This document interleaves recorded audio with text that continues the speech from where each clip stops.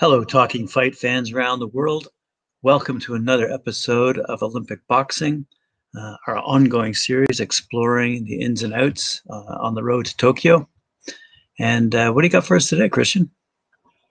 Morning, Graham. We've got a couple of things Morning. to update today. Just a couple of the stories that we've been going over the last couple of days have some updates to them worth exploring here. So we've heard recently as more reactions start to come in from around the world. We spoke yesterday a little bit about the Philippines, where there is currently confidence in this new system, mainly because the fighters that they already have are at this point a rubber stamp away from going to the games based on rankings alone. And this is all based on the world qualifiers being canceled. We've now heard from the Nigerians, however, where things are going a little differently. Head coach of the Nigerian Boxing Federation, Anthony Konigawachi, says that some of his boxers are actually thinking about quitting their amateur status now because of the sudden, end to their Olympic dreams. They're talking about going pro. With the decision to cancel the world qualifiers in Paris and to allocate those 53 spots based on rankings alone, no Nigerian boxer will now compete at the Tokyo Olympic Games. This is owing mainly to Nigeria's failure to attend last year's qualifiers in Dakar, Senegal. So this is going to be the first time that Nigeria will not participate in the boxing event at the Games since first making an appearance in 1960. Konigawachi said, what can we do? Disappointment is one of those things in life. A lot of my boxers have been calling. Some are crying, they're so worried. And some of them, out of frustration, will end up turning pro. He went on to say, I can't hold them. I've already advised them, but the final decision is with them to do with whatever they want. The next competition is going to be the Commonwealth Games, but that decision rests with them. So the next Commonwealth Games is currently, we'll see, due to be held in Birmingham, England in 2022. So we've missed out here on a potential crop of fighters from Nigeria.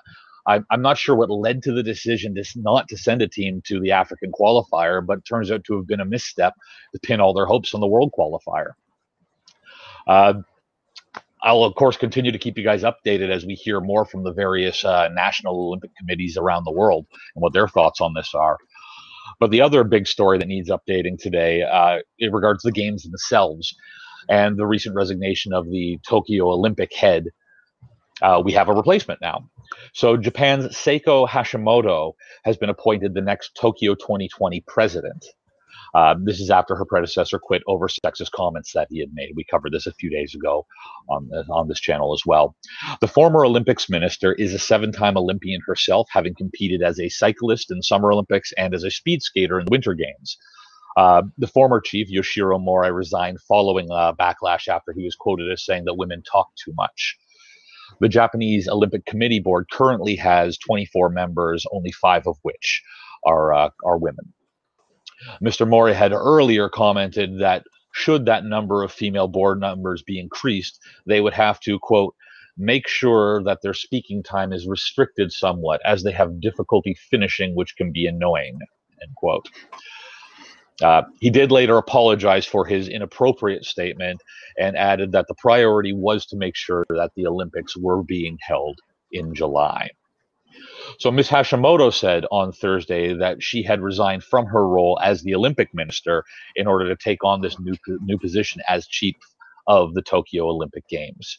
Speaking to media a little earlier today, Ms. Hashimoto said that she wanted the legacy of the Tokyo Games to be a society that accepted people regardless of their gender, regardless of disability, race, or sexual orientation.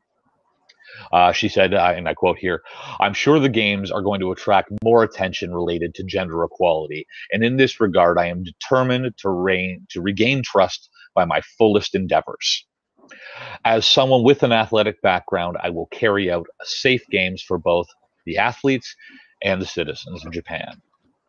IOC President Thomas Bach said in a statement that Ms. Hashimoto was the perfect choice and her political experience will help to deliver a safe and successful games. Ms. Hashimoto is herself no stranger to the games. As we mentioned here, she has served as Japan's Olympic minister, while doubling as Minister for Women's Empowerment since 2019. She's pulling double duty there. As we've also just mentioned here, she herself took part in 7 Olympics, competing in speed skating at 4 Winter Games, track cycling at 3 Summer Games, and in 1992 she took home a bronze medal in the women's 1500-meter speed skating event in Albertville, France. So, at least for the time being, it sounds, well, at least on the surface, that we've got a steady hand back on the wheel, and someone presumably who is well steeped not only in the interworkings of the games themselves and their many, many, many moving parts, but would also have been involved from a very early stage in the planning of COVID-19 precautions and the development of socially distanced games.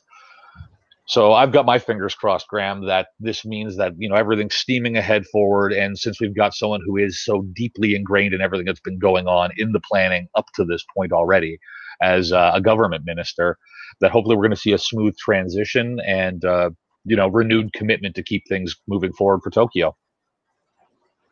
Certainly sounds like that's not only the plan, but the implementation of the plan, despite that other fella's weird comments. So this is good news. Supports what I believe, and that is that the Tokyo Olympics will take place and go forward as planned. Can't understand like everyone Nigerians. else, yeah. I mean, there's got to be a story behind it. We'll have to look into that and find out. But I read that a little earlier today, and I even went back and said, no, that can't be right. And I started, I pulled out the tablet and pulled up the rankings, from the African qualifier, in every fight that happened, and I'm looking for that Nigerian flag, and nothing. Well, as they say, more for everybody else then. So, first time since 1960, though, no Nigerians. Weird. All right, fair enough. So we're going to continue to explore topics and issues regarding the Olympics and continue searching online for new stories. Appreciate what you have to deliver today. As these things crop up, I'm always taking notes, and I'll bring you guys relevant information as it comes, as quickly as I can find it. Yeah, man. And I do thank you, as do our viewers. So please like, share, subscribe, and if you're indeed subscribing, make sure you ring that bell for notifications from us. And Christian, I'll see you tomorrow. We'll talk tomorrow. Twice. Oh yeah, it's Friday. That's right.